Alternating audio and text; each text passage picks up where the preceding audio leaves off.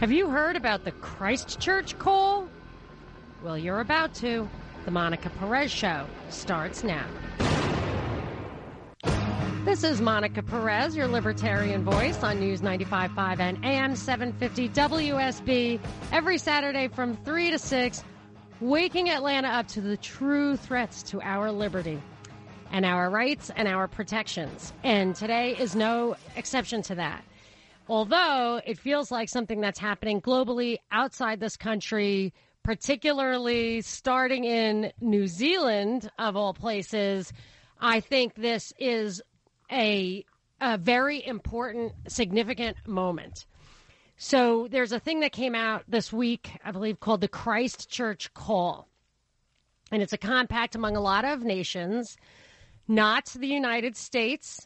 The United States said that they felt that this might run afoul of the First Amendment to the Constitution, but we were one of the only countries that really legally could not sign on to this thing, which I consider to be a new age of global internet censorship and suppression.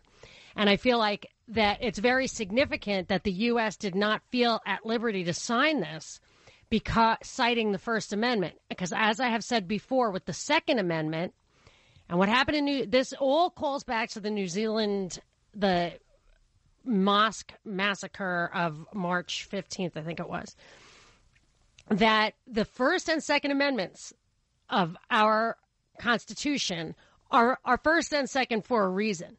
And those are the two amendments that are in the crosshairs right now. And what's happening, and it's not that they are in the crosshairs here, but that the principles on which they rely are in the crosshairs everywhere around the world. But the fact that we have those in writing and they are hard to get past. They are infringed upon. The Supreme Court facilitates their weakening all the time. But they do provide a touchstone for people, for their rights, an objective black letter law of where government's rights are limited, where what we've delegated, the power we've delegated to government is limited by our exercising our rights. And I've often said that the Bill of Rights, the United States Bill of Rights, is what stands between the world and global tyranny. The world. And this is a good example. We keep the world in check for as long as we can hold the line. So the Trump administration didn't even send somebody to this meeting, which was spearheaded by France and New Zealand. But they did say, although we cannot sign on to this because of the First Amendment, we agree with it in principle. So they like what these guys are trying to do. And the way it's worded, the entire thing is worded that it starts out by saying, this is a way for us to control terrorism and extreme violence online. So already when you take it to the point where it's online, you're talking, it isn't actual violence, right? So it's a call to violence, it's radicalization. Those are the two phrases they use over and over again, terrorism and extreme violence. But at the end of it, it says, this is just the beginning. We're going to broaden our definition of what needs to be suppressed. So I want to go through this document, the Christchurch Call. It's just a few pages, and talk about how what they're doing is getting internet companies together to suppress speech, political people who object to the government, to their policy, to maybe wars. I think that's really what underlies this all. And while our government could not sign onto it, our big tech companies are cooperating with it. And since they have this practically monopolistic position here, and we've somehow become totally reliant in just maybe one decade on this virtual world for economics, we don't have to make laws about it. And actually, an interesting thing they're doing in New Zealand is taking the approach economically. So let me kind of back up. Not sure that was crystal clear what I'm getting at, but we're going to talk about this new protocol, the Christchurch call. But I want to tell you what alerted me to it was something that's happening in New Zealand. There's an article I was reading in the New Zealand Herald. The title is Police Watch List has officers visiting those dobbed, or like fingered, on tip lines and who post conspiracy theories online. So it says police officers trying to stop another terror attack are visiting social media users who post conspiracy theories. And they're visiting people who unwittingly bought goods from websites with far-right or white nationalist links. Others winding up on the police persons of interest list have been dobbed in sometimes maliciously or ignorantly by members of the public. So it's people who you want to mess with somebody you don't like, you call the cops and say, oh, they bought prepping stuff from Alex Jones. So when they talk about far-right or white nationalist links, there is another law that you should be aware of that, again, that we did not sign, called the UN Global Compact on the safe and orderly migration. And it's about international rules and guidelines for border enforcement, for nurturing refugees as they cross borders. And some people in New Zealand, because New Zealand did sign on to that, and some people in New Zealand are speaking out against it because they always had a very strict immigration policy, a very kind of monoculture, I guess. I don't know. I don't want to label it. And Australia was like that, too, for a long time. And then they've had big changes. This kind of thing would promote big changes, and I think they care about their quirky culture or whatever, you know. So people who are speaking out against this perhaps are being labeled in these ways when they're not terrorists or violent extremists. They're really just engaging in political discourse, but they're being labeled and targeted. So that is the question: is where do these labels begin and end? And where do sovereign rights begin and end? Are you really not entitled to object to policy that is basically imposed from an outside country or organization like the UN? I don't know. These are all questions I want to get to on the show. As a matter of fact, feel free to call 404-872-0750, 1-800-WSB-TALK. You can also tweet at me at Monica Perez Show. So I want to keep reading from this thing. It says the raids in New Zealand follow each of the 12 police districts, drawing up a watch list of individuals to keep an eye on following the terror attack in Christchurch. The list was pulled together from various intelligence reports, social media posts, or tip-offs from people concerned about behavior. The Herald has identified 3 people who have faced police visits after posting to social media views which would commonly be considered conspiracy theories or views which voice frustration over 1080 and immigration. I don't know what that is, their laws. Through a belief attempts to curb hate speech is an infringement on free speech. So this is where the waters get muddied, and we're going to have to start paying attention, because a conspiracy theory may be true. So if you're not allowed to talk about that, and I got the feeling with this Christchurch call that a lot of this suppression of live streaming, you might have heard Facebook is going to curb live streaming or censor it or whatever, that perhaps a big reason for that is they don't want what might be things, events that are happening on the ground that don't agree with the official narrative that they are trying to establish on a certain event or whatever, that they want to suppress kind of citizen journalism. I noticed that came down like an iron curtain after the Parkland shooting in Florida, is that all of a sudden Google searches were absolutely censored out 90% of what might have helped fill in some blanks in the official narrative. They really want to control that narrative. And as my trusty producer Binkley here has pointed out, that kind of censorship, that kind of suppression is often put in place at the beginning of a war. And that's why all of this dovetails with the other most alarming thing I noticed this week, which is that the drum beats are getting louder as far as Iran is concerned.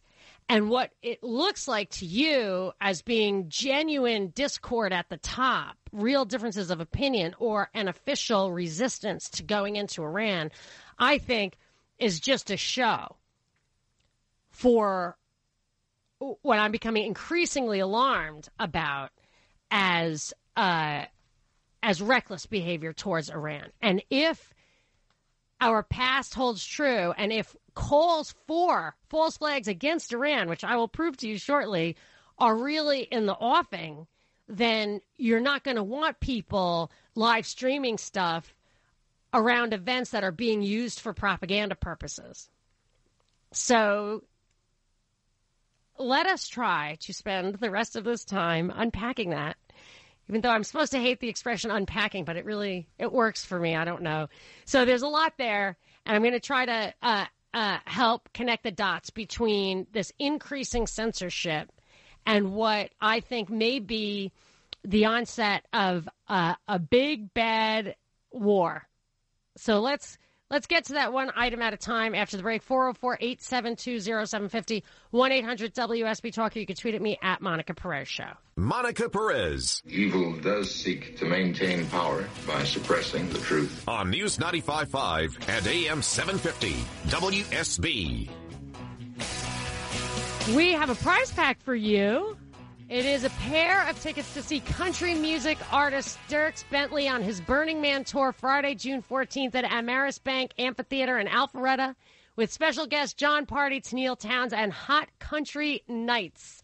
Tickets are on sale now at livenation.com, and the first to call 404-741-0750 gets that prize pack. So here we are. I'm talking about kind of a big picture. I probably should have said this in the beginning.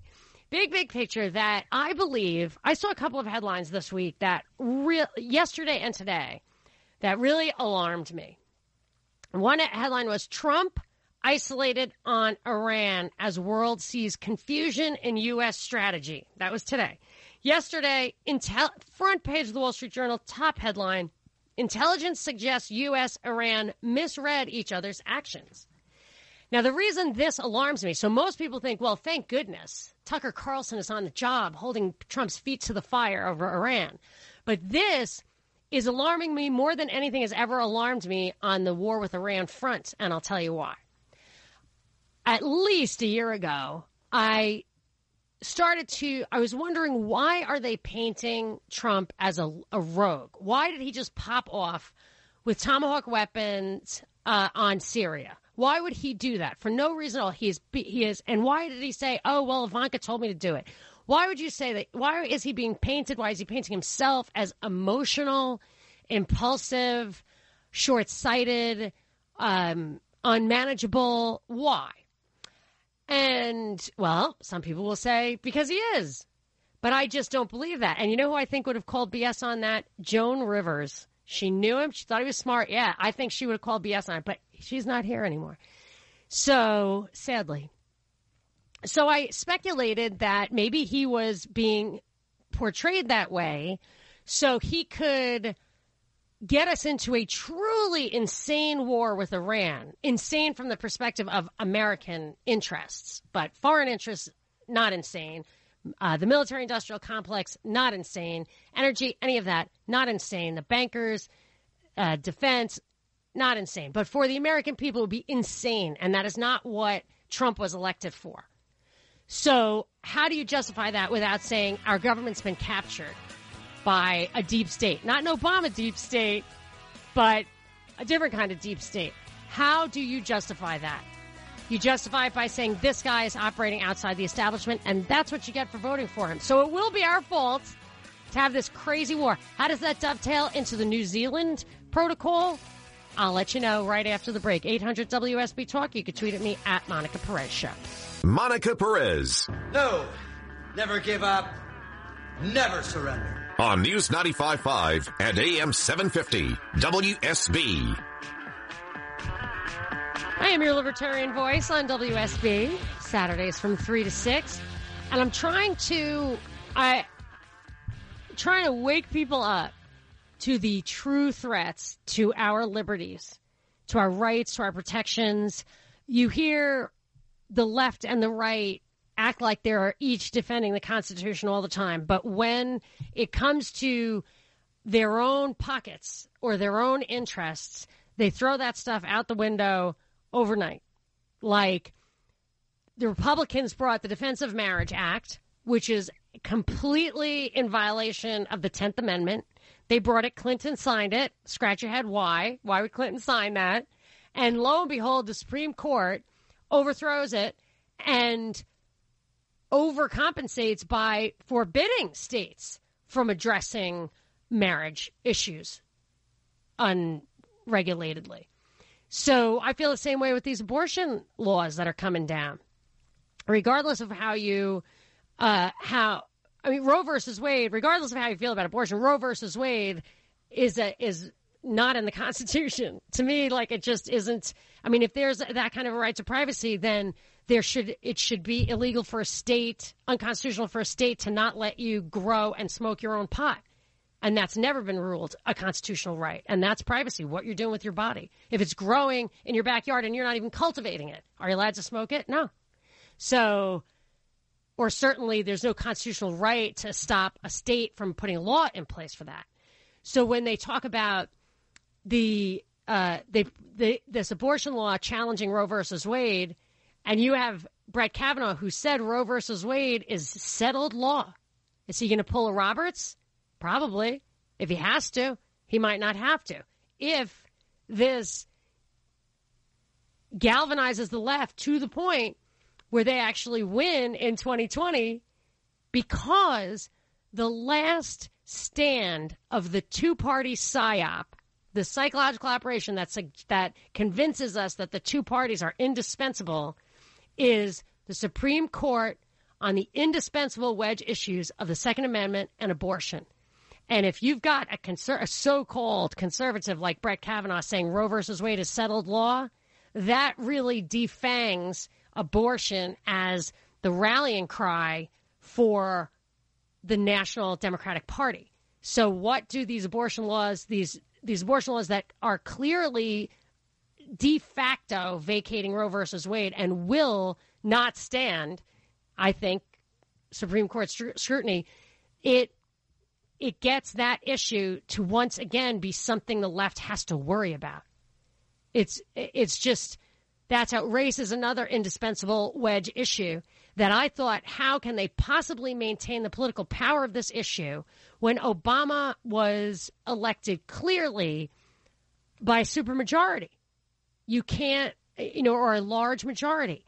How can you keep that going? But they did. I think they manufactured a lot of unrest on purpose so that they could keep that politically important issue alive. So I'm saying the left and the right are not ideologically pure. They're not really defending your constitutional rights. They will do whatever is expedient for their interests, and they'll use deception for it. And I think that's all the propaganda that you get, all the mainstream 24/7 cable news that just never stops drilling the same memes into your head. You'll find all these different people on the screen, and you'll never see anybody who has a profoundly different viewpoint, even to the point where when it comes to something like a war with Iran, you're going to have Wolf Blitzer and Shep Smith and Jake Tapper and Bill Hemmer come at you from all different angles. But in the end, Iran is bad and needs to be stopped. That's what you're going to hear. You're never going to hear anything that doesn't always come to the same synthetic conclusion. And because of that, you are going to get all the media outlets to tote that party line, toe the line, and quiet down people who come to them with unpatriotic facts, as we discovered with the Notre Dame conspiracy theories. But there's a whole nother source of total information control out there, and that's the internet, which is a great place for them to push their propaganda, and a great place for them meaning the war powers, the whatever, military-industrial complex, whatever. When you go to it all goes straight to, so the internet has this like propaganda value and the surveillance value, but it also, in order for it to have credibility, because it was created by DARPA, in order for it to have credibility, we had to use it for some information that's against the interests of the military-industrial complex. That's why we had the free internet for a while. But now it needs to be censored because it's been established as a surveillance tool, it's been established as a propaganda tool, and it needs to be censored. So how are they censoring it? And why? Well, on the one hand, there's a very big picture of kind of, global domination, world government, the world corporation. But in order to get there, you have to suppress non-aligned nations, places that don't share your values or who compete with you in energy domination, whatever. For whatever reason, if you are this globalist cabal, there are people who you're not going to share with, and they're not going to share with you. So you got to suppress them. So when you go around to different countries, Syria, Ukraine, Venezuela, and Egypt, and undermine, in most of those cases, democratic governments, you're doing that for some other purpose. And if people here really understood all the details of it, it wouldn't work. You just wouldn't be able to do it because you can't take out Morsi and Yanukovych and Chavez in the name of democracy because they were elected. So you've got to suppress that noise, and especially in the lead up to a war. I think the war is going to be Iran, but Venezuela is also in the hot seat. So that's why that is the purpose. I think suppressing guns and free speech, the two First and Second Amendments in our Bill of Rights, the two biggest rights and protections that we have against an overreaching government, are first and second for a reason. And those happen to be the two things that New Zealand went after in the wake of this Christchurch massacre. And one of the things that they did was they voted immediately. The Parliament in New Zealand voted 119-1 to ban most, quote, assault rifles. And now they have the Christchurch Protocol, which we're going to read, that talks about how the first step in total internet suppression.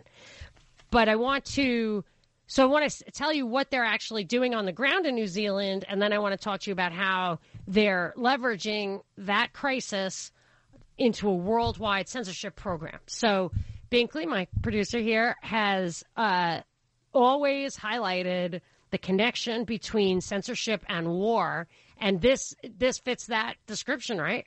Yeah, perfectly. What do you see as the pattern this fits? Give us an analogy or historical example. Before World War I, they were there was a battle over control of the systems of mass communications that have just arisen, and to me, this is actually. I will even challenge that or dig deeper on that. Did they just arise?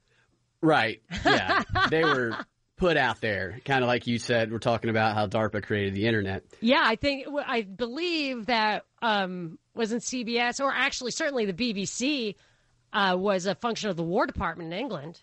Yeah. For example. Absolutely. And people say that about about CBS here. I don't know. Haven't investigated that myself, but I'm pretty sure I did see that too. So it's not so much that, so they're designed as, they're called media outlets. They're established as propaganda outlets, but they have to be controlled. So they start as limited hangouts, and then that hangout gets clawed back, is how I see it. And it sounds like that's the way it's always been. Yeah, I think the CIA document we talked about a while back talked about how you want to control as many outlets as you can control. So if there's too many, you rein it back in. Yeah, so you look like there's a diversity of ideas. Yeah. And in reality, the only thing that survives is the stuff that you can control. Mm-hmm. Which is why when they have something like the Christchurch Protocol, or call, they're calling it, call to action, I guess, and the U.S. is not doesn't feel like it's even worth signing because you could never stand up to First Amendment scrutiny. But they are asking and getting the voluntary cooperation of, let me see if I have here, who it is. I saw a list of it earlier. It was just like all the usual suspects, Amazon, Facebook, Google. It's a long list.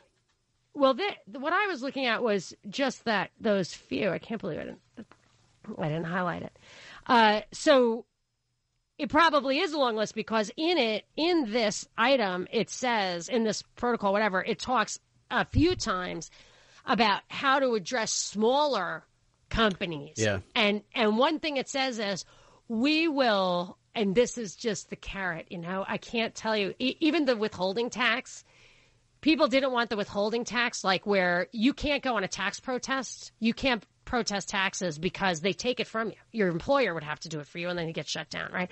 But they said, we'll give you the first year free. You don't have to pay income tax the first year if you ratify this. And then, of course, everybody did it. How long ago was that? 80 years? I mean, or however long ago it was, and we still pay the price for that little gimme up front. They're saying, we'll share technology with you. Yeah. We'll help you, little guy. Just sign this paper. Don't look at the disappearing ink. Just sign the paper. It's not your soul. No. Yeah. So I feel like that is part of that, is that to get the little guys in line. But here we do such a good job of favoring the very, very biggest guys through,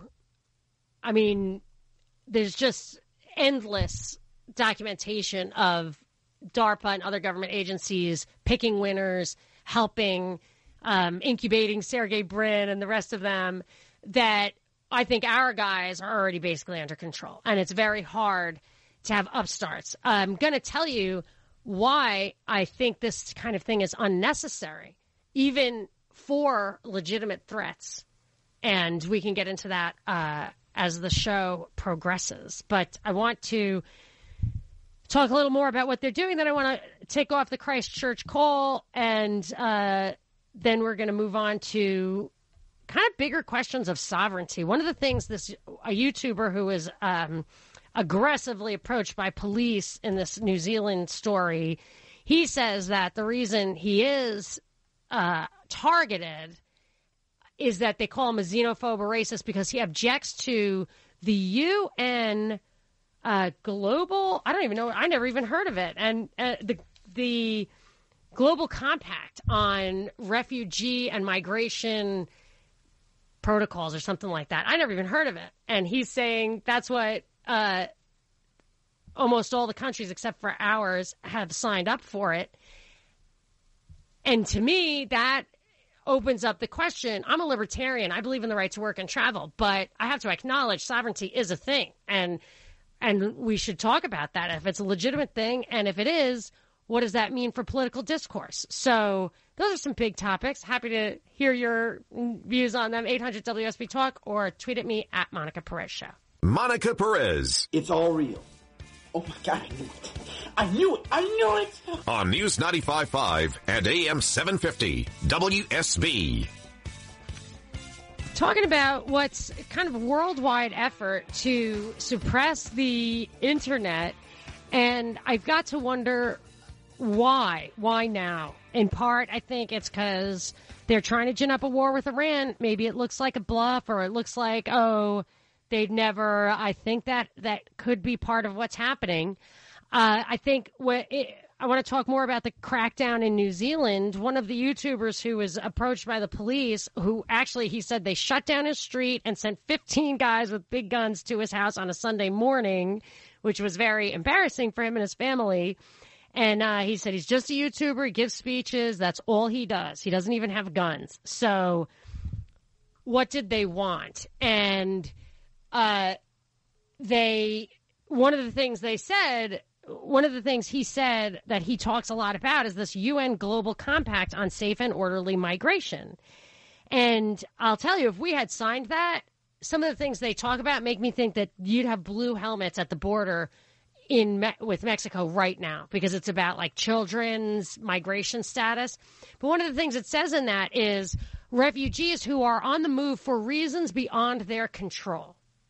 But in fact, they're not reasons beyond our control because they are a result of our interference in these foreign countries like Iran. It spreads terrorism and refugees all around the world. So let's take a step back and try to stop the crisis, then invite the UN in to help us with the crisis that is inevitable if we go down this path. Let's talk more about that. 800 WSB Talk. You can tweet at me at Monica Perez Show.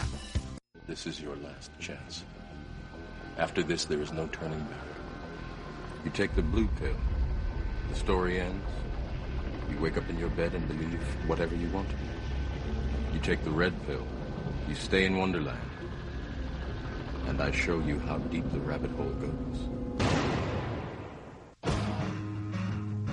This is Monica Perez, your libertarian voice on News 95.5 and AM 750 WSB every Saturday from 3 to 6. And I am waking Atlanta up to the true threats to our liberty every week, looking at the stories that we are presented from official channels. And I'm telling you why. I'm telling you why, because the stories are important, but you're not getting the real story. So there have been reports on the Christchurch call. Which is the internet censorship protocol that most of the countries in the world have signed following the terror attack in New Zealand, where the official story says a white nationalist live streamed his attack on 2 mosques. It's a small place. Somebody from Christchurch called into my show when we originally went through that story, talking about how the official narrative just doesn't make sense. So I don't know what the real narrative is. And now I personally think that that one of the main goals for this Christchurch call is to help governments and internet outlets suppress the citizen journalism, the on-the-spot recordings, videotaping of these events, because these events, whether they're let to happen or provoked or created or actually are happening spontaneously, the story, the narrative is spun sometimes within seconds or minutes of the situation getting under control, before the true story could possibly be known in any true criminal investigatory sense. Yet there it is. And when you hear that, you know that they're spinning an official narrative. And when you see citizen journalism that adds details that don't fit with that, it undermines the message that they're trying to send, the narrative they're trying to send, because they always have this, in my opinion, a ready-made agenda, and events of the day plug into that. So I noticed this absolutely happened like the Iron Curtain fell, especially on Google after Parkland in Florida. So since then, actually the other day I was looking up, it was pertinent to the Mueller thing. The Mueller report says is about Russia trying to interfere in our elections. And the elephants that are not talked about, the white elephants in the room, are one, that many countries try to interfere with our elections, not least of which is our former mother, England, whose Royal Institute for International Affairs, now called the Chatham House, has the CFR, the Council of Foreign Relations, here in this country that Hillary called the mothership, where she gets her marching orders. No joke. Dick Cheney said the same thing. So, or something similar to that. And he said, but don't tell my constituents in Wisconsin or Wyoming or whatever, yuck, yuck. No, not cool.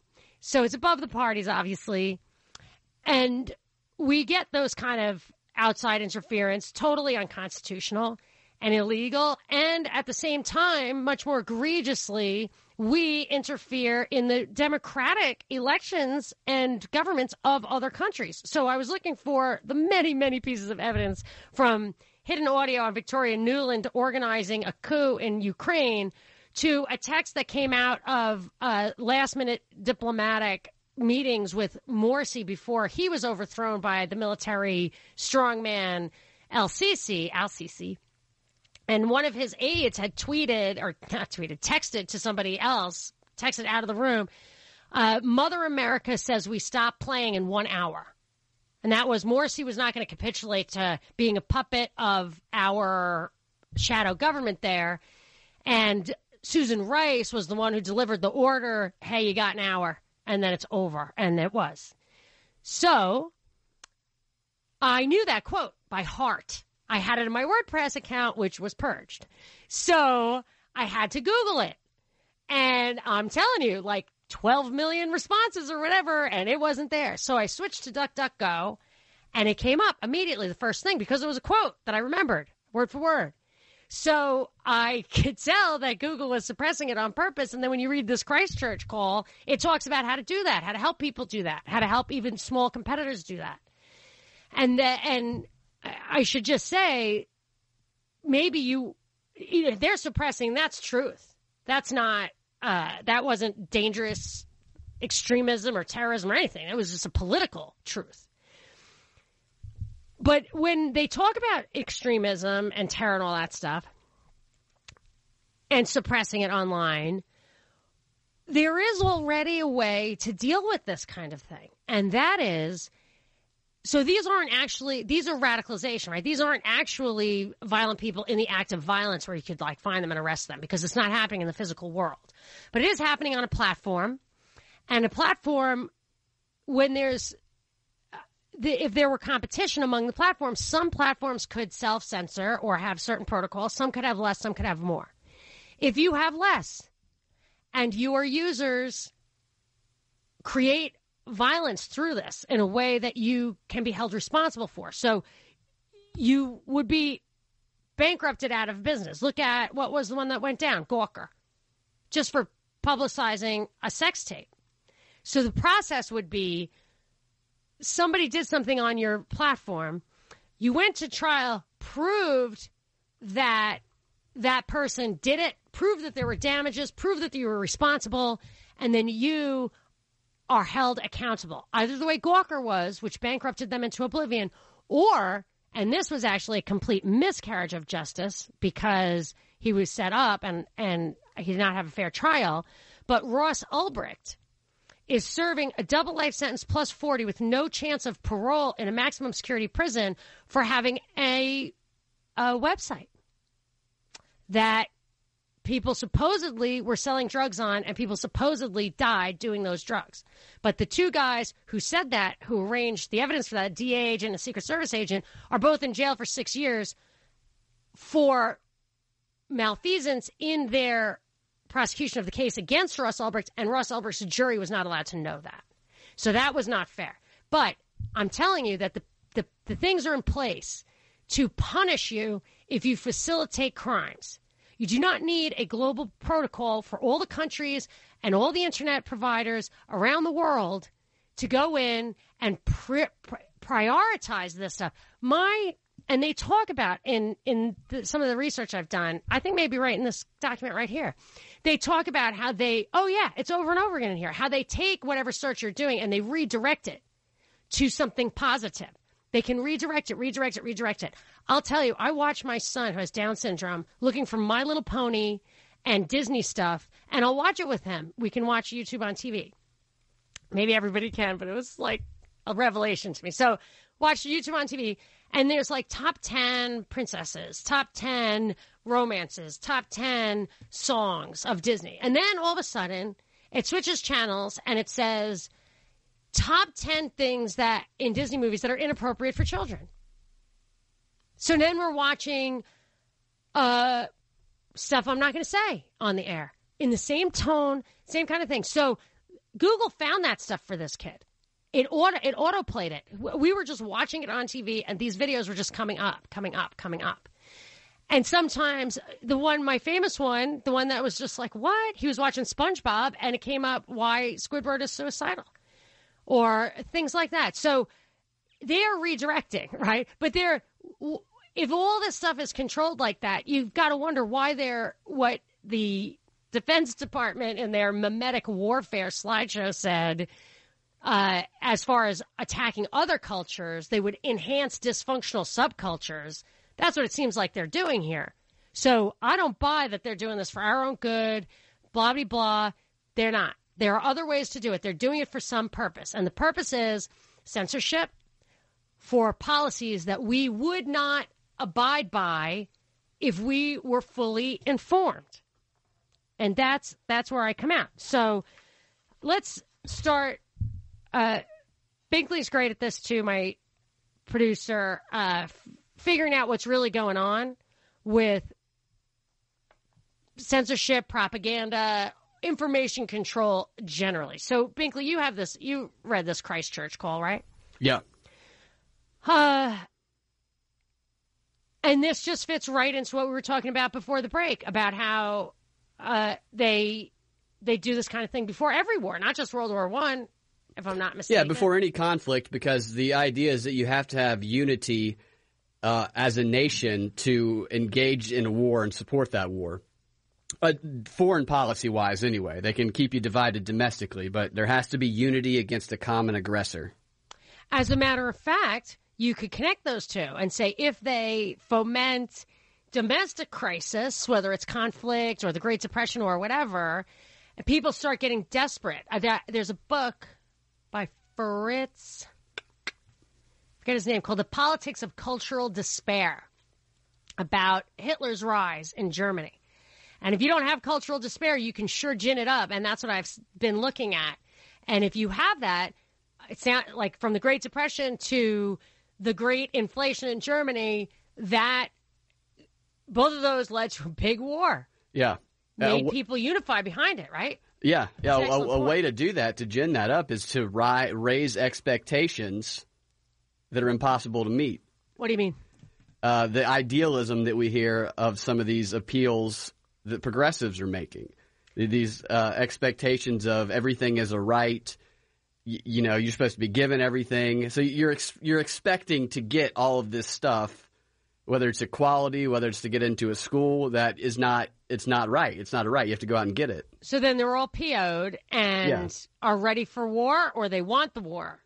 Well, that gets them in a position where they're malleable to I'll to tell propaganda. you, if you have an unruly youth, sometimes more conservative elements in society or older or whatever, history has shown they think sending them off to war is a great way to grow them up a bit. Yeah, that's a great point. Yikes. Well, I think that's where we're headed with this thing. So let's. You said something about them redirecting users. I have that part right here. All right. Well, let's get to it after the break. Okay. This is Monica Perez. Monica Perez. Bring big drama show. Let's go. Let's do it. On News 95.5 and AM 750 WSB. All right. Let's talk about this. Censorship is coming. And maybe to war. Let's take some calls. 800 WSB Talk. You can tweet at me at Monica Perez Show. I'm going to John in Conyers. Hi, John. You're on with Monica. Hey, Monica. Love your show. Man, I got quite a story. Well, you've got like 1 minute. Go. All right. Well, I am a computer expert. I decided to install McAfee, and they were going to monitor my social profile. And I went on, and I've been, just reporting stuff about crime internationally, and then they told me it was a hate speech thing. Within hours or so, my account was disabled on Facebook. I was delegitimized, and then they asked for actual government ID, which they sent me. When I saw the actual address on the sheet for the code to put in online to verify my ID, it said Facebook, one hack away. I said, I'm done with all social media. I'm a computer expert. I've also checked out that my mail on my Apple device and everybody's Apple device gets routed to a communized servers, third-party servers, and they're not even on Apple's servers only. They get routed, and it's unreal. So I've set up my computer. Oh, go ahead. Yeah, no, I think you're right. Social media is more trouble than it's worth, and that thing about the emails when this Mueller report, the DNC leaks came out, Bill Binney, who's a NSA whistleblower, said ultimately everything goes through NSA servers that's going across the internet. So I love William Binney. I've seen his documentary, A Good American, and if anybody needs to check out Google, they need to get on Amazon and watch The Creepy Line. Oh, yes, I've heard about that. That's a great note to end on, John. Thanks for the great call. Next time, hopefully, I'll have more time, but I got to wrap it up for a hard break. We're going to come back and talk about what John is touching on is this censorship. It's already starting here, and we don't need to sign any protocol to get it done. Our big tech is doing it voluntarily, but let's get some structure around this and see what's coming down. 800 WSB Talker. You can tweet at me at Monica Perez Show. Monica Perez. They think they control the galaxy. I disagree. On News 95.5 and AM 750 WSB. Waking Atlanta up to the true threats to your liberty every Saturday from 3 to 6. And I'm telling you, this, even though the United States did not sign the Christchurch call, it is a true threat to our liberty, not only because our big tech, which is really the only ones who need to sign on to this, are doing it anyway. They're going to keep doing it.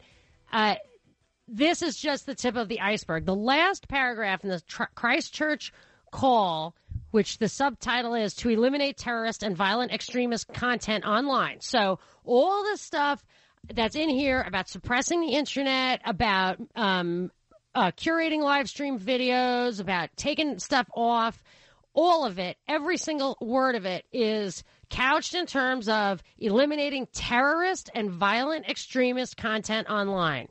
But the last paragraph says that what they're going to do, they're signing on to this affirms our willingness to work together, and they acknowledge that governments, online service providers, and civil society, whatever that means, may wish to take further cooperative action, so they conspire and collude, is what cooperative action, to address, here it is, a broader range of harmful online content, such as the actions that will be discussed further during the G7 Biarritz Summit, in the G20, the Aqaba process, the 5-country ministerial, and a range of other fora, meaning forums. If the correct grammar on their part throws you off. So a broader range of harmful online content, broader than terrorism and violent extremism. So what does that mean? Terrorism and violent extremism, who can argue with that? Anything you do, if it's terrorism or violent extremism, because those are crimes. Now, online content is not the crime of violence, right? I mean, although Binkley, my producer here, has called a long time ago that the virtual world is going to have virtual crime, right? Like, that's how it's going to be identified. What was your idea, that you could actually be arrested in real life for a virtual crime? Yeah, there's been accusations. Brain raping somebody? Yeah, of sexual assault in virtual games where the people don't even have a body. They just have floating hands. and those floating hands can touch your floating things. But the idea that we're going to live in a digital world and everything, physical crimes can occur in that world, that's going to be a real thing. Right. I mean, brain rape used to be a metaphor for stealing someone's ideas, but now I feel like it's going to be a crime. So, but here's the thing. So violent extremism is, violence is violence. Violence is a crime. Terrorism, I believe, implies violence. Well, it implies terror. It implies scaring people is what terrorism is. But a broader range of harmful online content. As soon as you say that, you're including conspiracy theories and xenophobia, which means you're questioning what's really going on. And they're telling you in the same paragraph that they anticipate conspiracies among governments, online service providers, and civil society further cooperate at these forums, that you're not going to have 100% transparency at these forums. That's not going to happen. So, and the xenophobia thing is, here's the thing. I am a libertarian. It may be hard for you to wrap your mind around the fact that I live in a country and my kids are growing up with laws, and that country is highly controlled, and the laws matter and shape our world. I can tell you what my ideology is. The right to work and travel would not be infringed if we didn't tie it with citizenship and the right to vote. But we do. Why? I don't know. Why you can't. If you just let people have their right to work and travel, they would come and go. They wouldn't retire here. It's too expensive.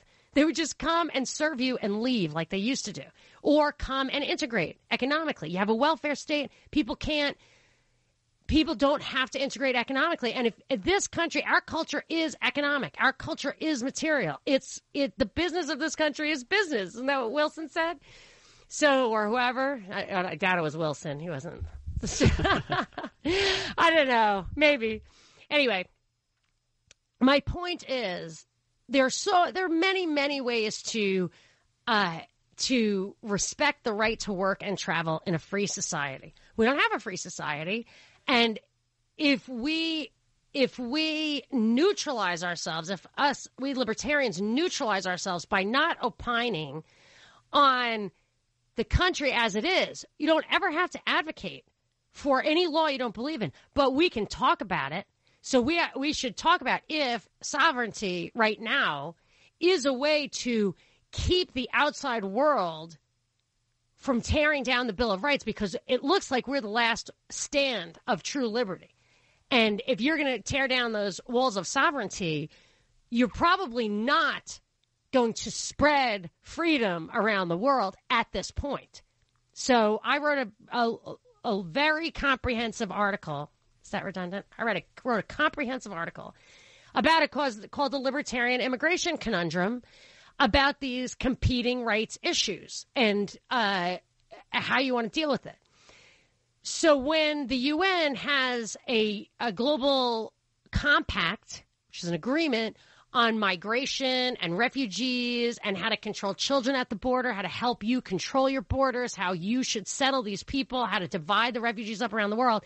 At the same time, we, for example, and our allies go through these countries and blow them up, and the prison doors open and terrorists flood out.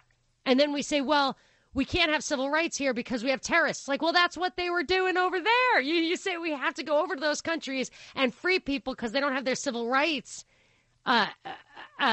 respected, and they have jails full of people, political prisoners. Yeah, I don't like that. I mean, but we have a foreign policy that creates refugees and spreads terrorism. So if we want to have this conversation about the causes of the refugee crisis and the solutions to it, this UN protocol has in it some elements that talk about addressing domestic populations' xenophobia, rooting it out. And, okay, if xenophobia is tantamount to racism or hate, I mean, that's a sin against the Holy Spirit. It's wrong. It's bad. I don't like it. But if they're using that as a euphemism or a fake term for people who simply want to have this discussion about immigration policy, and then they say those people are people who contribute to dangerous online content, hateful online content, then we have problems. Then we have political suppression, which is why the U.S. can't sign on to this stuff. They'd rather do it through the back door. They'd rather do it through their captive big tech companies than have it above board, and you see that it can't get through judicial scrutiny. So then I look back at the 1975 Trilateral Commission study pulled together by Zbigniew Brzezinski called The Crisis of Democracy, where he says the answer to that is to make sure everyone is beholden to a non-democratic institution, to make sure that these government functions are carried out by non-governmental organizations who are not answerable to these people. And today in the Wall Street Journal was an entire section called The Global Crisis of Democracy. And it was written by an advisor to the National Endowment for Democracy, which is long established as a government front operation for regime change, if I recall correctly. So when I read these things, I see there's another section in here. It says, okay, so now in the context of all that, there's a sentence in here that says one of the things we're going to do is develop processes allowing governments and online service providers to respond rapidly, effectively, and in a coordinated manner to the dissemination of terrorists or violent extremist content following a terrorist event. Okay. So following a terrorist event, after the horse is out of the barn, you want to stop any communication about that event. That struck me as weird, that that's one of their priorities. And I realized, well, what if they're not telling us the truth about the events? What if it's what this guy is calling for and they don't want us to call him out on it? Rachel, I'm going to play these clips. This is Patrick Clausen in 2012. He's the director of research for the Washington Institute for Near East Policy, which has an influence. George W. Bush sang its praises. It's an influential and respected organization, powerful think tank, and this is what he's calling for. Let's hear, there are two clips. Let's hear clip one, the longer one first. I frankly think that crisis initiation is really tough. And it's very hard for me to see how the United States president can get us to war with Iran. Which leads me to conclude that if, in fact, compromise is not coming, that the traditional way of America gets to war is what would be best for U.S. interests.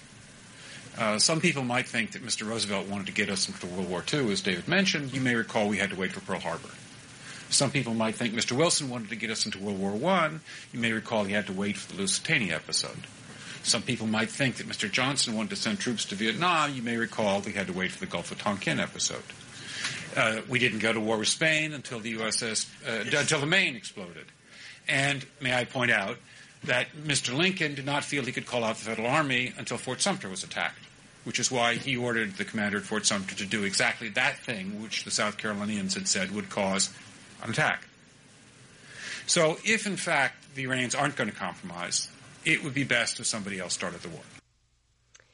And just in case you don't understand exactly what he means, let's hear clip two. We are in the game of using covert means against the Iranians. We could get nastier at that. So what I'm saying is, if that's the kind of thing they're cooking up, that wasn't that long ago. And there's a lot of other stuff too that kind of echoes that. But if that's the kind of thing they're cooking up, they don't want us looking at the Maine and saying the Gulf of Tonkin didn't really happen. Look into the Gulf of Tonkin if you don't know what that's about. They don't want you telling that story in real time, not only undermining their goals, but backfiring, on them. That's not what they want. So it's possible. There's a lot of problems with this Christchurch call, but it's possible that part of it is to make us less able to scrutinize their behavior. They already have the press, for the most part, in their pockets. And now they have to control all the other avenues of information. And I think that's what this is largely about. So there's so much more that we're going to tell you about. Binkley found one of the references I was looking for earlier. We'll get to that right after the break. 800 WSB Talk. You can tweet at me at Monica Perez Show. Monica Perez. Don't hate the player, hate the game, son. On News 95.5 and AM 750 WSB. Talking about the deeper meaning of what you're hearing in the news, and always good for that is caller Maurice. So I'm going to Maurice, and he usually is the only guy I know who goes deeper down the rabbit hole than I do. How are you? You're on the air, buddy. How are you doing? I'm doing great. The thing that I brought up is it seems askew to what you've been discussing, but it's not. And the reason I bring it up, because I'm an optimist and I think everything is changing.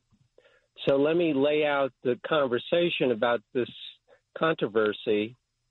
All right, it's a short segment, so you got 1 minute, Maurice. Choose wisely what you highlight. Kevin Annett has just been arrested at the Canadian border, which is a separate conversation, but he has led this tribunal, which if you don't know about it, you should look into it. And I've watched the testimony of different SRA victims, as they describe them. And they indict both the popes, Benedict. In fact, Annette maintains that Benedict stepped down because of what they did, because Spain validated his conjectures which is that they were conducting basically pagan rituals with children and killing them. And is this the guy who had that woman from Belgium on where she's like crying for an hour talking about how as a little kid they had her like in a human hunting party or something? I think that she might have been part of all this. There's a number of people that gave testimony. All right, I got to take a hard break. I'm going to let you hang on and give you 1 minute on the other side, but then I got to get through this. I'll talk to you in a sec. This is Monica Perez. Please take my hand. Now open your mind to me. Please open your mind. Open your mind. Open your mind. This is Monica Perez, your libertarian voice on News 95.5 and AM 750 WSB. Saturdays from 3 to 6, opening your mind and awaking you up to the true threats to your liberties, to your rights, to your privileges. That's really what this is all about. So I'm a libertarian. That's my ideology. I believe that there's liberty and justice for all requires economic and personal freedom, which requires personal responsibility. I have an ideology, but I also believe that the Bill of Rights, and I think there's plenty of evidence of it, is really the last stand between the world and world tyranny. That the world looks to us, and if we lose that, if we lose those hard lines, and of course we are losing them, then they can make an excuse to do whatever they want. Like this Christchurch call about suppressing free speech around the world. We could not sign it because we have not totally gutted the First Amendment yet. I'm sure it's coming, but it's not yet. But I had a call before the break. I was Maurice. I'm going to talk to you, then I'm going to get to Jerry after. But Maurice, you were telling me something. Tell me again, you were saying that Kevin Annett, is he someone you like or don't like? Is he somebody you think is valid? He's great. Oh, he's great. Okay. A hero. Okay, and he calls out just the Vatican on their misconduct or just across the board? Well, if you don't know anything about him, you need to find out. Okay. Even after this call. Yes, I certainly will. And the deal is he has a common law tribunal that has indicted both the Queen. This is, for a libertarian, this is a real truth to power. Yeah. So that's why it's relevant even on all issues. But at any rate, I've listened to the tribunal testimonies and whatever. You can do it as well. It's not that easy because they're suppressing it. But the point being is he's indicted the Queen. I could talk about that, but both popes for pedophilia and child sacrifice. All right. Whoa, Maurice. Whoa. I know. Wait, stop. I can't. I gotta look into that stuff. If you're saying that he really had a trial and a tribunal, I will look into that.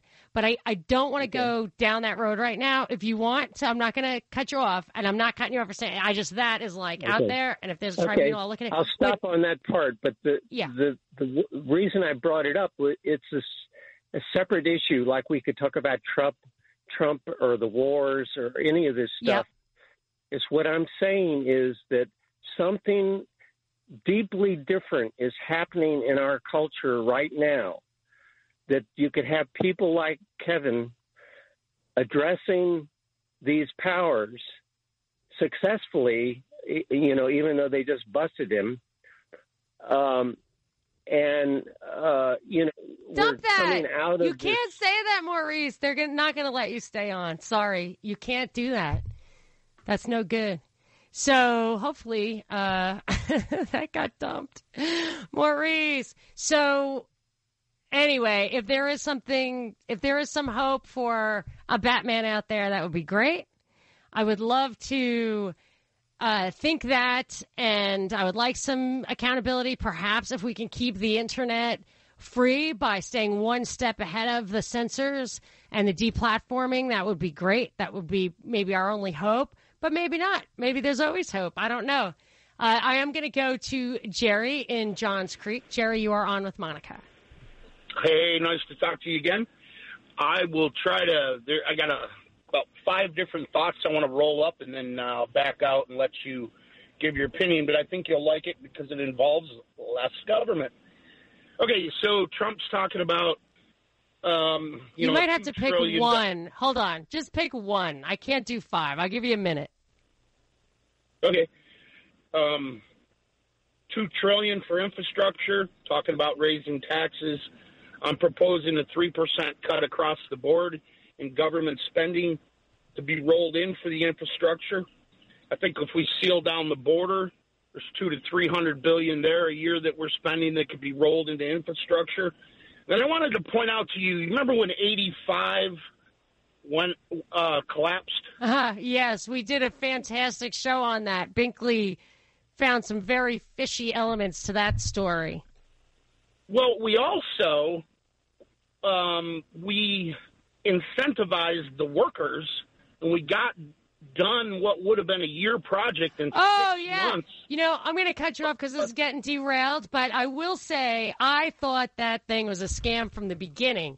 I think they knew exactly how long it was going to take, and they kind of back-end loaded it, gave them too much time, and then said, but if you get it done in this amount of time, which for sure was going to happen, we'll give you this outsized profit. I did not like that. I don't have any evidence there was funny business there, but as soon as I heard about that contract in advance, I said, oh, it's definitely going to be done ahead of time because of that. So anyway, don't like getting derailed like that, but I'm going to get back on track to see. That's when I start to think there's something to what we're doing here, Binkley, and we have to stand firm and get back to what we're talking about. So what did you find that I was talking about earlier? Some redirection thing? You found the language on that, Binkley? Yeah. Go. Oh, am I? Sorry. I don't mean to do that to you. I do that to callers all the time. Just like, you're on. They've been waiting for 45 minutes, and then they're just like, what? I mean, what? On the air? Sorry. I got it right here. Go. It says, this from the Christchurch call document. It says, this may include using algorithms and other processes to redirect users from such content or the promotion of credible, positive alternatives or counter-narratives. Yes. Okay. Yes, that's all over the place. That is all over the place in this document. And so tell me what you think that means. I mean, I think we both know. That's just propaganda. That's describing propaganda straight up. We're going to point you to what we want you to believe reality is. And it says civil society to promote community-led efforts, so it doesn't sound like official government propaganda. No. You see that? That's what the paragraph says. I see it now. Oh, yeah. To counter violent extremism in all its forms. And that's it, like the counter-narratives. If you are counter to the main narrative, the one that they're directing people to, I don't know if it really matters all that much what you're actually saying or doing. It's going to be categorized. Oh, yeah. I actually have a note there that says, are terrorists just conscientious objectors? Yeah. Because I think Kissinger said one man's terrorist is another man's freedom fighter. There you go. And then because we were involved in revolutionary movements in South America. So like people are like, but these are, it's what we're doing now. I mean, literally we're in these places that had democratic elections, really ones that stood up to scrutiny. I hate to say it, you know, like I don't think there's any way around it. I think they had a recount for Chavez in Venezuela back in the day. I think George Bush was like, that guy's illegitimate. Like, okay, let's do it again. Watch, you know, seriously. So, and Crimea too. People are like, oh, that was totally a legitimate election. I don't think so. Do not think so. Egypt, we were on board with that. If it was crooked, it was us who made it crooked for Morsi. And now, anyway, so just because they're on our side we'll call them a freedom fighter? Osama bin Laden was our freedom fighter in Afghanistan, according to Hillary's congressional testimony. I'm not kidding you. And the bin Ladens are still big in Saudi Arabia. And I'll tell you this. So there's all this stuff. There was a headline yesterday, or maybe it was even today, that showed Saudi Arabia is just pummeling Yemen, from what I understand, and we're helping. And all they talk about is, well, they're in Yemen pummeling Iranian-connected rebels. But there's no government there. The government ran away. Like, there is no rebels. They're just getting pummeled by Saudi Arabia. Like, help, help. You can't blame them for going to anyone who – these are like proxy wars or whatever. These are wars for domination between Saudi Arabia and Iran, at least. That's at least what we're talking about here. So if Saudi Arabia is the bad actor, what do you think's going to happen to these people who are weak? They have to go to the opponent, whoever that is. And when my point is that when you look at what's happening there, we're like, well, Saudi Arabia is our ally, therefore they're right. But they're not right. They're not right. They are not a democratic society. 15 of the 19 9/11 hijackers were Saudi. I believe that's undisputed. Osama bin Laden was Saudi. We created him. And it goes on and on. Iran didn't attack us on 9/11. So I'm not taking sides in this. I'm just saying because they're on our side doesn't make them the freedom fighter versus the terrorists. But that's the label you put on them. And when they talk about terrorists, it's like that newspeak or what the communists used to say. My father always taught me that. Like when the communists say peace, they mean anything that furthers the state. So It could be war. It's not that peace means war, but peace means anything that furthers the state. It's just legitimize. It's a legitimizing term. And then the other thing was violent extremism. And I can't help but remember what the ADL guy said when he was giving Tim Cook the You're My Hero award. So Tim Cook went on his pontificated for a long time. But in the little period of time the introducer, the presenter had to tell what this award was for, he said, for Tim Cook's work in suppressing or reducing whatever, removing, deplatforming, dangerous anti-government conspiracy theories. So there are those words, those legitimizing words that paint people, that delegitimize political discourse or differing political views. This is Monica Perez, 800 WSB Talk, or you can tweet at me at Monica Perez Show. Monica Perez. Everything you do is being watched by some all-seeing eye. On News 95.5 and AM 750 WSB. So, Binkley, it's Monica. Hey, Monica. Right. I mean, I know you know it's Monica. I'm just telling. I forget. He always says it, but sometimes I'm supposed to say it. So, this is Monica Perez on WSB with Brad Binkley, my producer. Brad. Okay. So we're looking at this thing. It says the intro. I probably should have read this. It says, develop effective interventions based on trusted information, sharing about the effects of algorithm and other processes to redirect users from fill in the blank type of content. So this is the Christchurch call. So let's just recap real quick. When the Christchurch massacre, as it was told to us, emerged, it seemed like it ticked off all the buttons they wanted. It was like this white nationalist guy who's against immigrants, he was anti-Muslim, he was radicalized online, he used guns, he live streamed it, and it was pretty clear that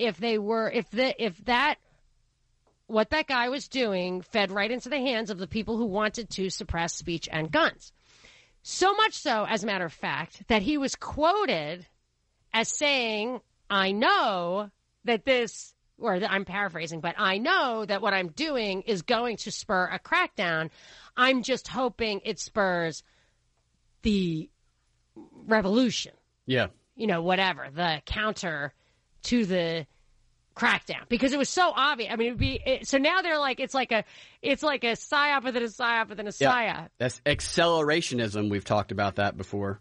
Trying to expedite the process of the downfall. Yes. And so when you see that, it's funny because I've noticed that if it's not a leak or accidentally released, nobody really believes it's true. So that's like how we get our news now. Like someone accidentally unredacts something, whatever. So this has gotten to the point where policies are generated not by discourse, but by reactions to events. Mm-hmm. And now it's even to the point where the actor within the event is anticipating the reaction and claiming to want the opposite reaction of the thing he stimulated as being yet another element of the dialectic. He's introducing the concept I'm going to coin as the trialectic. It's some real 5D chess going on here. The first use of the trialectic. Let's talk about it after the break. This is Monica Perez. Monica Perez. And now for something completely different. On News 95.5 and AM 750 WSB. Your libertarian voice on WSB Saturdays from 3 to 6, waking Atlanta up to the true threats to your liberties. And I just want to take an aside here on something Trump did that to me is the greatest contribution to his legacy to date, including his entire life, not just as a president. Binkley, my producer, I think you know what I'm talking about because I told you. Do you? Do you know what I'm talking about? I'm not sure. Tell me. He pardoned Conrad Black. Oh, right. Now I remember. I know. You knew. You knew. Stop looking at my notes. So here's the thing. Conrad Black was a media mogul. I believe he is literally a lord, like in the House of Lords in England, even though he was Canadian. Like that's how high his star rose. This is not the kind of guy you would think I would ever defend or would ever need defending. He was on the steering committee of the Bilderberg Group. Wow. Which people think the Bilderberg Group is like a fantasy of conspiracy theorists. It's totally not. And I have evidence that William Weld signed off on and Heidi Cruz signed off on a CFR document that talked about establishing an organization outside the legislatures of Canada, Mexico, and the U.S. to operate like the Bilderberg Group, where they tell legislators how to legislate, which is completely unconstitutional and illegal and all that. It's real. It's a conspiracy. It interferes with our sovereignty. It's a foreign entity interfering in our political processes. So this is not a guy who I would normally like. I have to say, though, his writing is sublime. It's really? Yes, sublime. I'm not saying I read a book by his, but I'm just reading this article of himself saying this is what happened to me. And I was going to just paraphrase it, but his writing, I mean, it just makes you laugh, makes you cry in like a 3-page article. Reminds me of, if you haven't read or if people haven't heard of this book, Witness by Whittaker Chambers. Binkley, you would love it. Whittaker Chambers wrote this book, I think, in the 30s, where he had been a communist, a dyed-in-the-wool communist and activist and everything. And then after Stalin made an alliance with Hitler, he woke up and he's the one who testified against Alger Hiss. It's where, when I tell you about the Manchurian Candidate, how many communists? 55 communists in the State Department. That comes from that whole trial where Alger Hiss was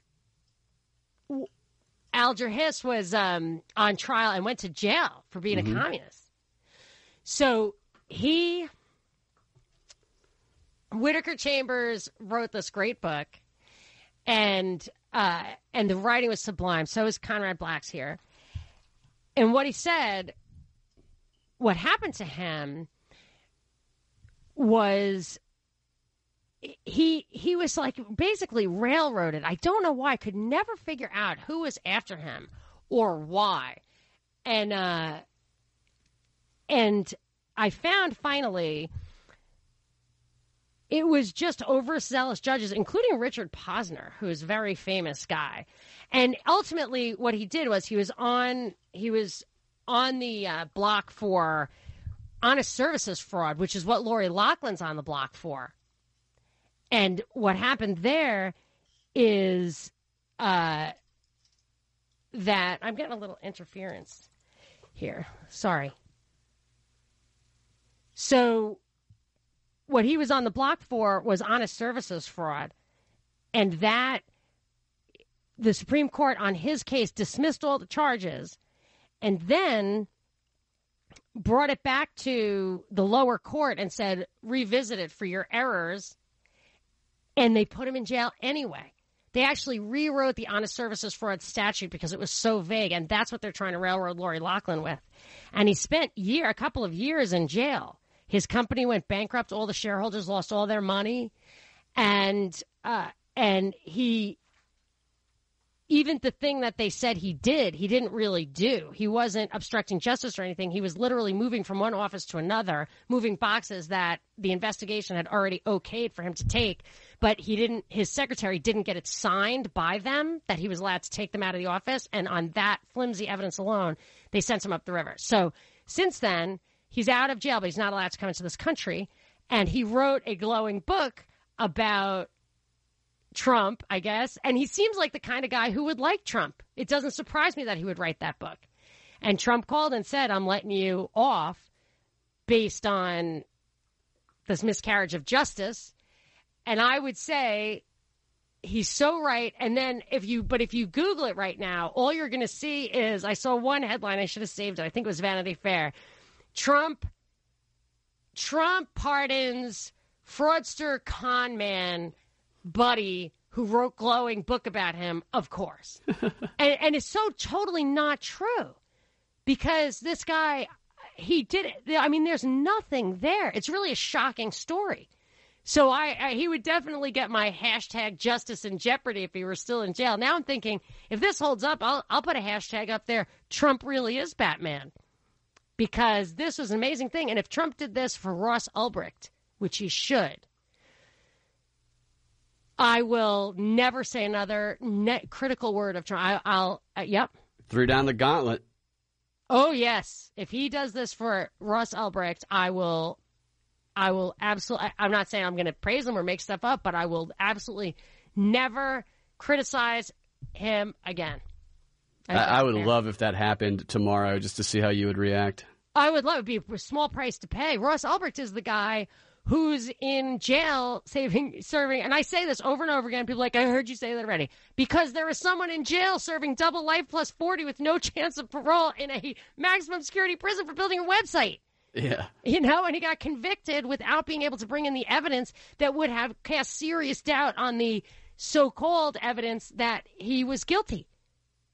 So, Trump, free Ross. Hashtag free Ross. So, okay, that brings me to, I want to get back to the censorship stuff that we were talking about. And I wanted an update from you. I think this folds into some of the stuff we were talking about on 5G. So last week, people can go to our website, thepropreport.com, and listen to last week's show without commercials and hear your kind of special report on 5G. And I speculated either on air or off air or whatever that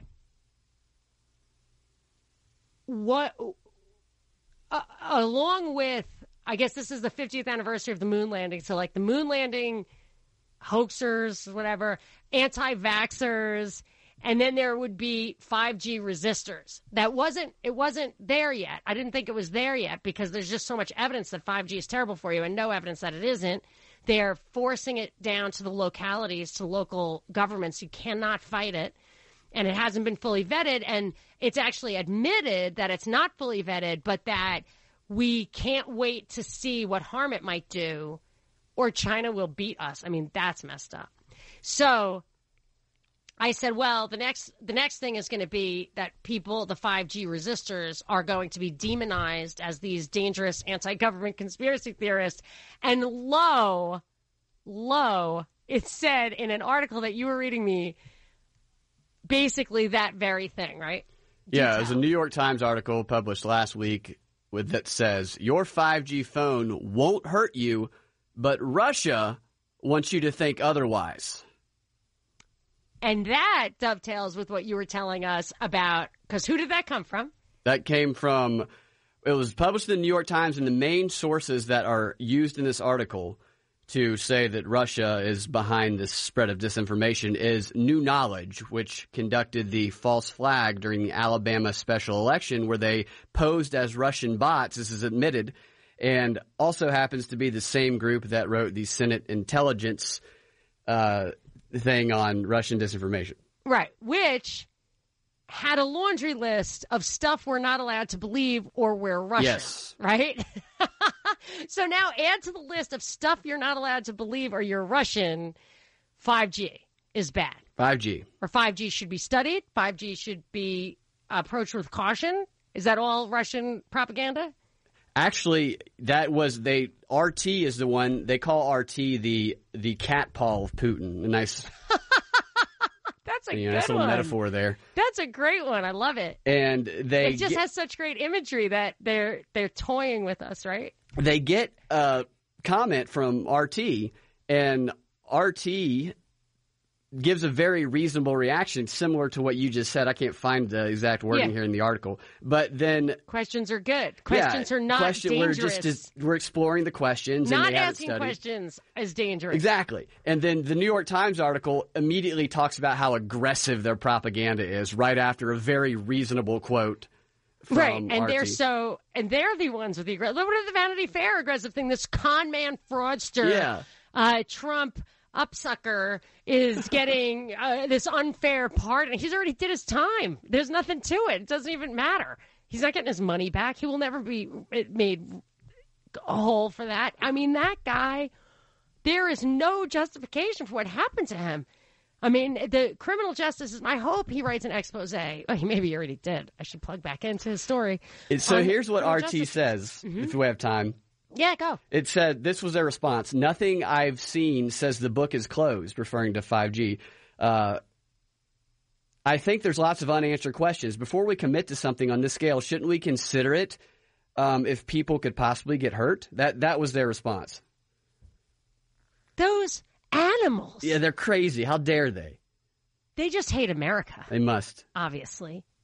So and why people. We shouldn't even let them publish in English. Why is that even allowed?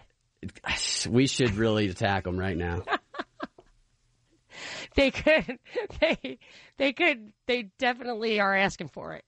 Yeah. Well, New Knowledge called that quote information warfare.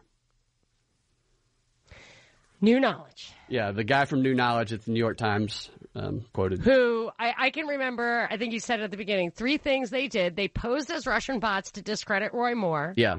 They fostered, I believe, untrue stories about him chasing after young girls. They amplified them, spread them. Right. And they fostered extreme conservative alternatives in the primary, right?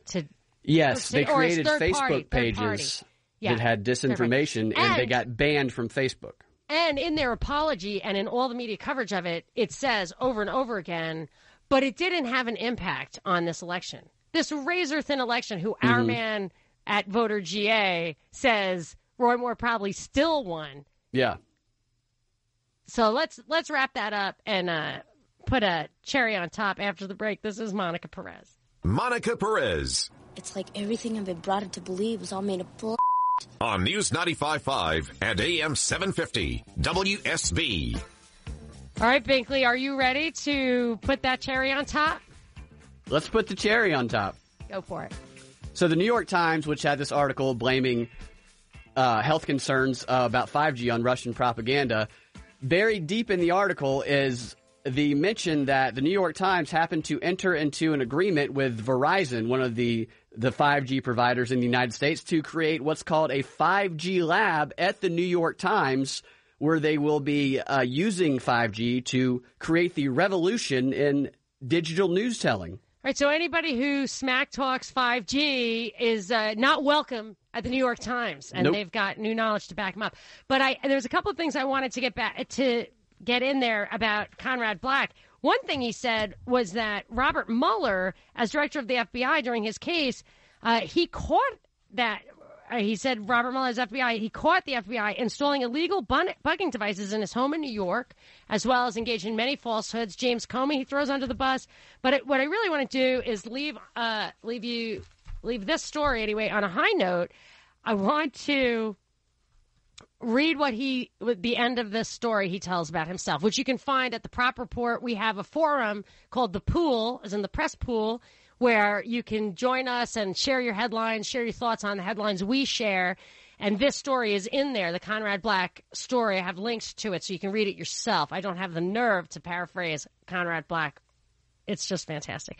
So he says this is his last paragraph, talking about the injustice that he met and how it ruined his life and all that. It says, "For my friends, no explanation was ever necessary. For my enemies, none would ever have sufficed. As I told the trial judge at resentencing, I always try to take success like a gentleman and reversals like a man. On to better things and brighter days." I got goosebumps. Yeah, it's inspirational. Inspiring words of a man about to die. You know, metaphorically, like the gladiators. Yeah. So on that interesting and uplifting note, see, I love these guys. Whitaker Chambers was like that too, like just always as a touchstone on the high road. I think that they're trying to eradicate that in this life, but we can keep it alive. Keep the nobility of man front and center, however way you can. And we'll try to help you with that next Saturday from 3 to 6 on The Monica Perez Show.